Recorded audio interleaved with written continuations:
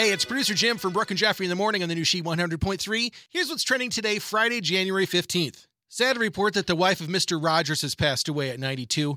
Joanne Rogers was an accomplished pianist and celebrated and protected the legacy of her husband to her dying day. On a sweet note, Queen Sarah of the neighborhood of Make-Believe, she was actually named after Mrs. Rogers, who was given the name Sarah Joanne. The battle of the reliable aging quarterbacks happens this weekend in the NFL, with 43-year-old Tom Brady and the Buccaneers going up against today's birthday boy, 42-year-old Drew Brees and the Saints.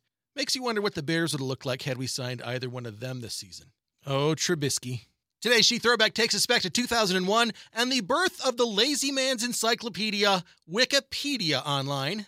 And don't forget, if you have an Echo device and want to hear the best variety of the 80s, 90s, 2K today anytime, just simply say, Alexa, open She 100.3.